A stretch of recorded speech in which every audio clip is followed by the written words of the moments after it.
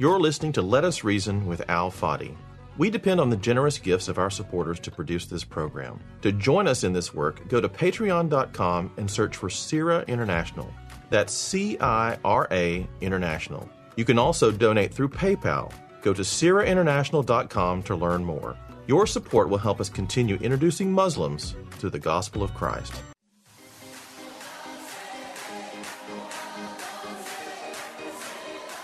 Welcome to Let Us Reason, a Christian-Muslim dialogue with host Al Fadi. Let Us Reason is a unique show utilizing theology, apologetics, and evangelism to reach Muslims for Christ by comparing and contrasting Christian and Muslim doctrines. And now, your host, Al Fadi.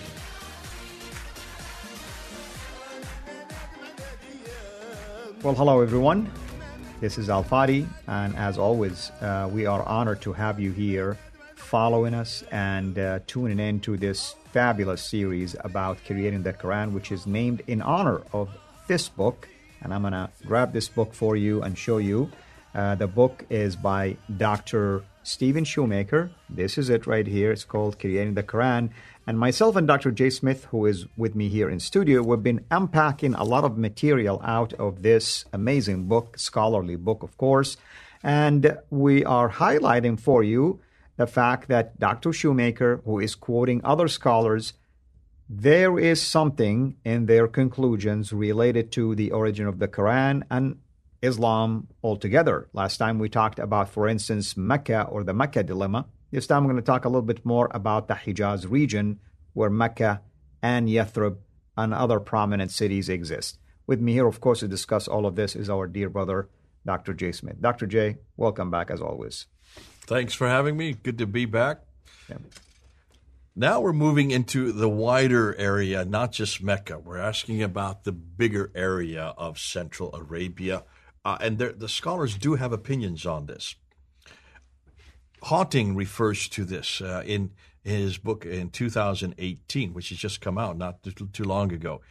And I'm going to quote what he says, because he says that even the Islamic traditions say that there was a change, that the text was changed, and that what we have today is not the original Quran. So that suggests that something was happening at a later. But let's just see what he says here. Concerning when the Quran was entirely written, the Islamic tradition's own account of the early history of the Quran tells us of the existence and destruction to various texts.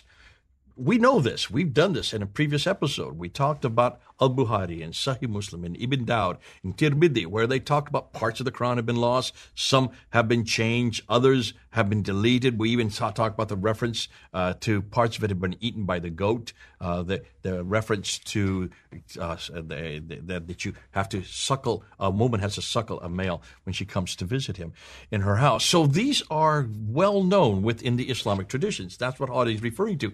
If this is so, and they're admitting this in the early centuries, 9th and 10th century here, the Islamic tradition's own account of the early history of the Quran tells us of the existence, destruction to variant texts. It talks about, Al-Bukhari refers to this in volume 6, hadith number 509, especially hadith number 510, where Uthman completely burns manuscripts that don't agree with the Qurayshi text that he has commissioned, Zayd ibn Thabit to write. Acknowledge that the text of the Quran as we have it bears no relation to the order in which it was revealed to Muhammad. It is implicit, therefore, he says, that the Quran would look rather different if it had been compiled and put into order by the Prophet himself. So what he is saying is it's obvious that there has been a manipulation. Even the traditions admit this, that there has been changes, deletions, accretions, corruptions, and also burnings. If that is the case, then, folks, why are we even disputing this, since we need to question this from their own traditions? Shoemaker even goes on one step further, but he wants to then talk about what he had said earlier about Mecca. He then broadens to the whole problem of the Hijaz. And he's saying that, hold on a minute, there was no literacy at that time. The only material that we have from that period is oral. And this is what he says. Concerning the linguistic history of ancient Arabia, according to the most recent and authoritative scholarship on this subject, the cultures of both Mecca and Yathrib — Yathrib is the name that was given before Medina, that's the more modern name, but Medina just means city — as well as the surrounding settlements of pre-Islamic Hijaz, were, despite the existence of various systems of writing, fundamentally non-literate at all. No literature at that time. This means that insofar as we seek to understand the Quran, we must at the same time recognize its status as a fundamentally oral text that developed within a broader cultural context that also was fundamentally oral. I'm going to get back to orality later on, but I'm introducing that at this stage because Shoemaker is going to talk quite a bit about orality. Nonetheless, you see what he's saying? There is no literist or literal background this early, that far south. Well, if you only have a few hundred people living there anyways, and you don't even have a script yet, because the script that you would have used would have been Aramaic, Syro-Aramaic, Nabatean Aramaic, which would be Jordan and Syria, and even that is only controlled by the Christians, and there are no Christians in the Hijaz. You can see why there's no literature. And you remember, these are Bedouins. These are people who would not have any need for literature because they're always moving, and they're a lot of oral, yes, a lot of orality. They're singing their songs, they're singing their praises, and they're passing down their traditions orally. Oral tradition is quite rampant in that area. That we do understand, and that's what Shoemaker is saying. But he continues, and he says the 7th century Hijaz, literacy in the early 7th century Hijaz was in fact extremely rare and almost completely unknown, to such a degree that we must conceive of the formation of Muhammad's new religious movement and its sacred text within a context that was non-literate and fundamentally oral. Okay, half of that I agree with, the other half I don't. You can see where I'm going to go with this because you know where I come from. He's already assuming that Muhammad has something to do with this. I think that he's got a problem here, but let's hold that to a side for now. We'll come back to that at a later time. So what did exist? What exactly was there? Was there any literature? Yes, there was. And what is it? Rock inscriptions, not text on a page. There were no manuscripts. There's no parchment. Remember when we talked about parchment? Parchment are animal skins. You have to be wealthy. You have to be rich. You have to be an emperor. You have to be a caliph. You have to be a bishop in a monastery to be able to start using parchment, because each page takes parts of an animal skin, and that only the Christians had at that time. And it takes an awful lot of animal skins to write anything as size of the Quran, which is about the size of our New Testament. Mm-hmm. So he was saying the writing that did exist was used primarily for recreation. And what it is, we find it, is primarily the form of graffiti on rocks. Many times the graffiti was prayers. Ilke Lindstad, who we talked about earlier in one of our earlier episodes. We talked about Ilke Lindstad, who's done the best work between 640 and 740. So 640 would be after Muhammad's death, immediately after Muhammad, if Muhammad had lived, up until just the end of the Umayyad dynasty. So it includes almost the entirety of the Umayyad dynasty. He looked at all the inscriptions, and he noticed immediately that in the 7th century, all of the inscriptions are way up in the north, in what is today Syria, what is today Jordan, what is today Lebanon, and then over in the east, what is today Iraq, and what is today Iran. That's where the inscriptions are. There are some inscriptions down in the south, in Yemen. Nothing whatsoever in the Hijaz, which makes sense. Because first of all, there's just not any literature at that time. They're not literate. Why would they be even chiseling out on the rocks something that they can't even do? If that were the case, then they would be quite literate. They would sing their stories. They would tell their stories. They would pass it on tradition to one generation after another. That makes sense. But not a scripture, and certainly nothing of this size or this sophistication. Not that far south. Amen. I mean, it's really interesting. And I mean, he raises up a lot of excellent points here. I mean, it makes sense. I mean, even Islam claims that when Islam came into being, it was called the age of ignorance. I mean, you're dealing with, obviously, people that had no knowledge of things and so on and so forth. So it makes no sense to all of a sudden discover that, they were sophisticated in writing and sophisticated in, ornamentation and sophisticated in so many other things.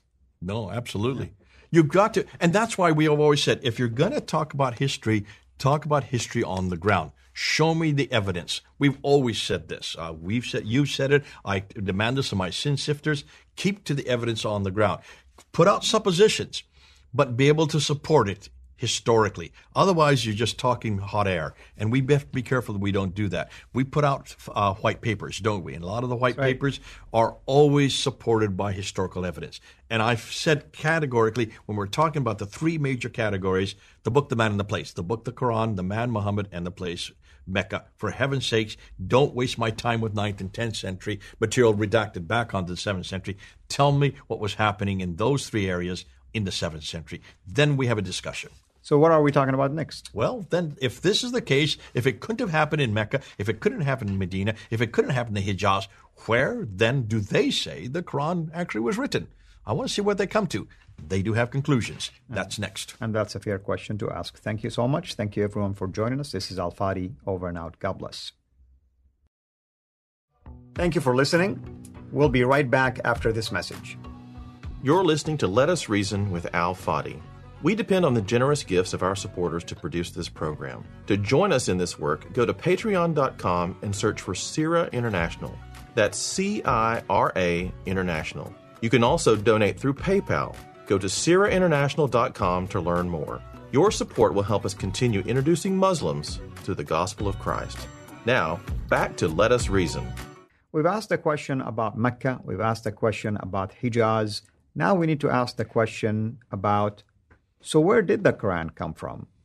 And with me here to answer this question is our dear brother, Dr. J. Smith. Dr. J., so in light of everything that we've shared so far, quotations and so on and so forth concerning, Mecca, its prominence or lack of, Hijaz and issues in there, so what do these scholars say about the origin of the Quran?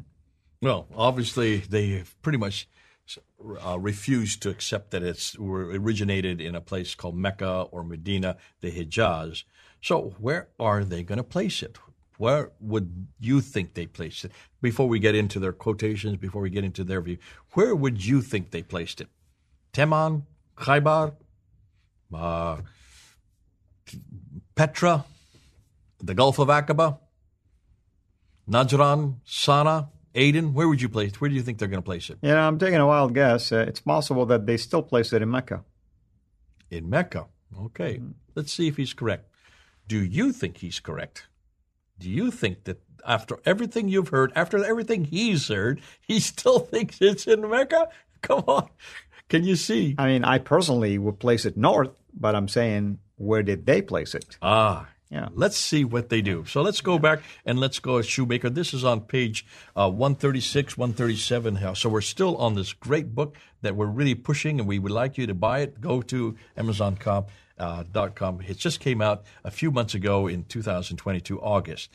Now, he says, the term Old Hijaz, we call it the Old Hijazi, may be a misnomer, as this corpus of writing is not located in the Hijaz area. Okay, that's pretty clear from everything we've seen in the previous episodes.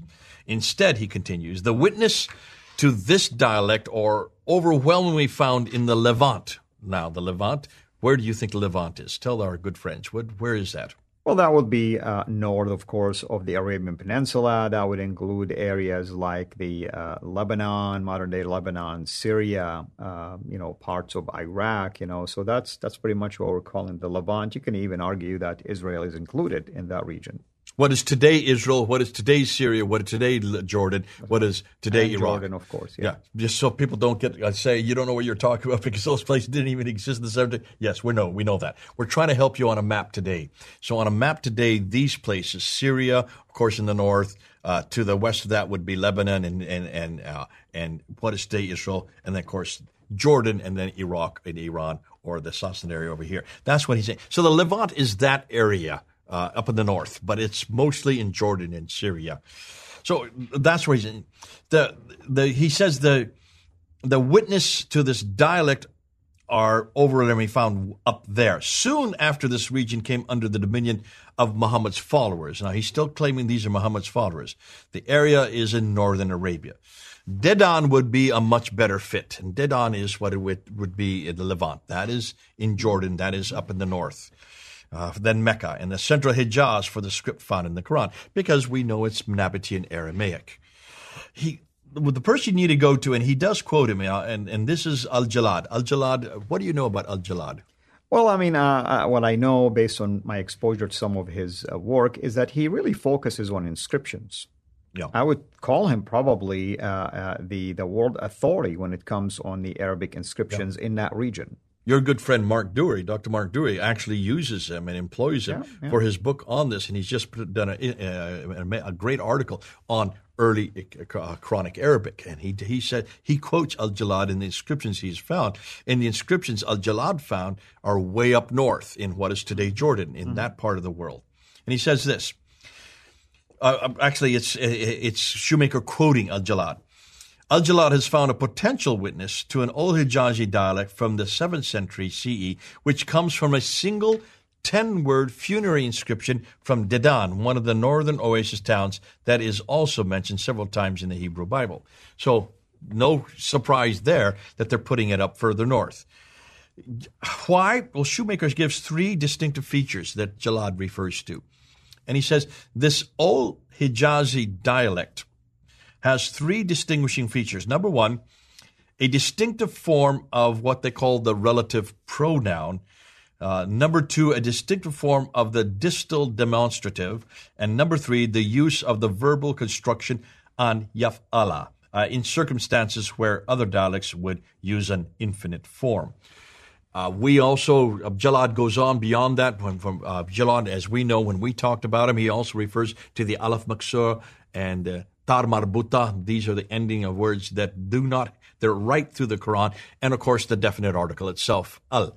So these are right through the Quran. Those did not exist in the Sabaic Arabic that would have been used in the Hijaz. The Sabaic Arabic from the Sabine material way down in Yemen, that's the kind of Arabic that would be used in that area. We're going to talk about that in another upcoming episode. So it's very clear from what Jalad is saying is these demonstrative, distal demonstratives and also the relative pronouns, these do not fit in this central part of Arabia. They all fit way up in the north, up in what is today Jordan, what is today Syria, that area of the world.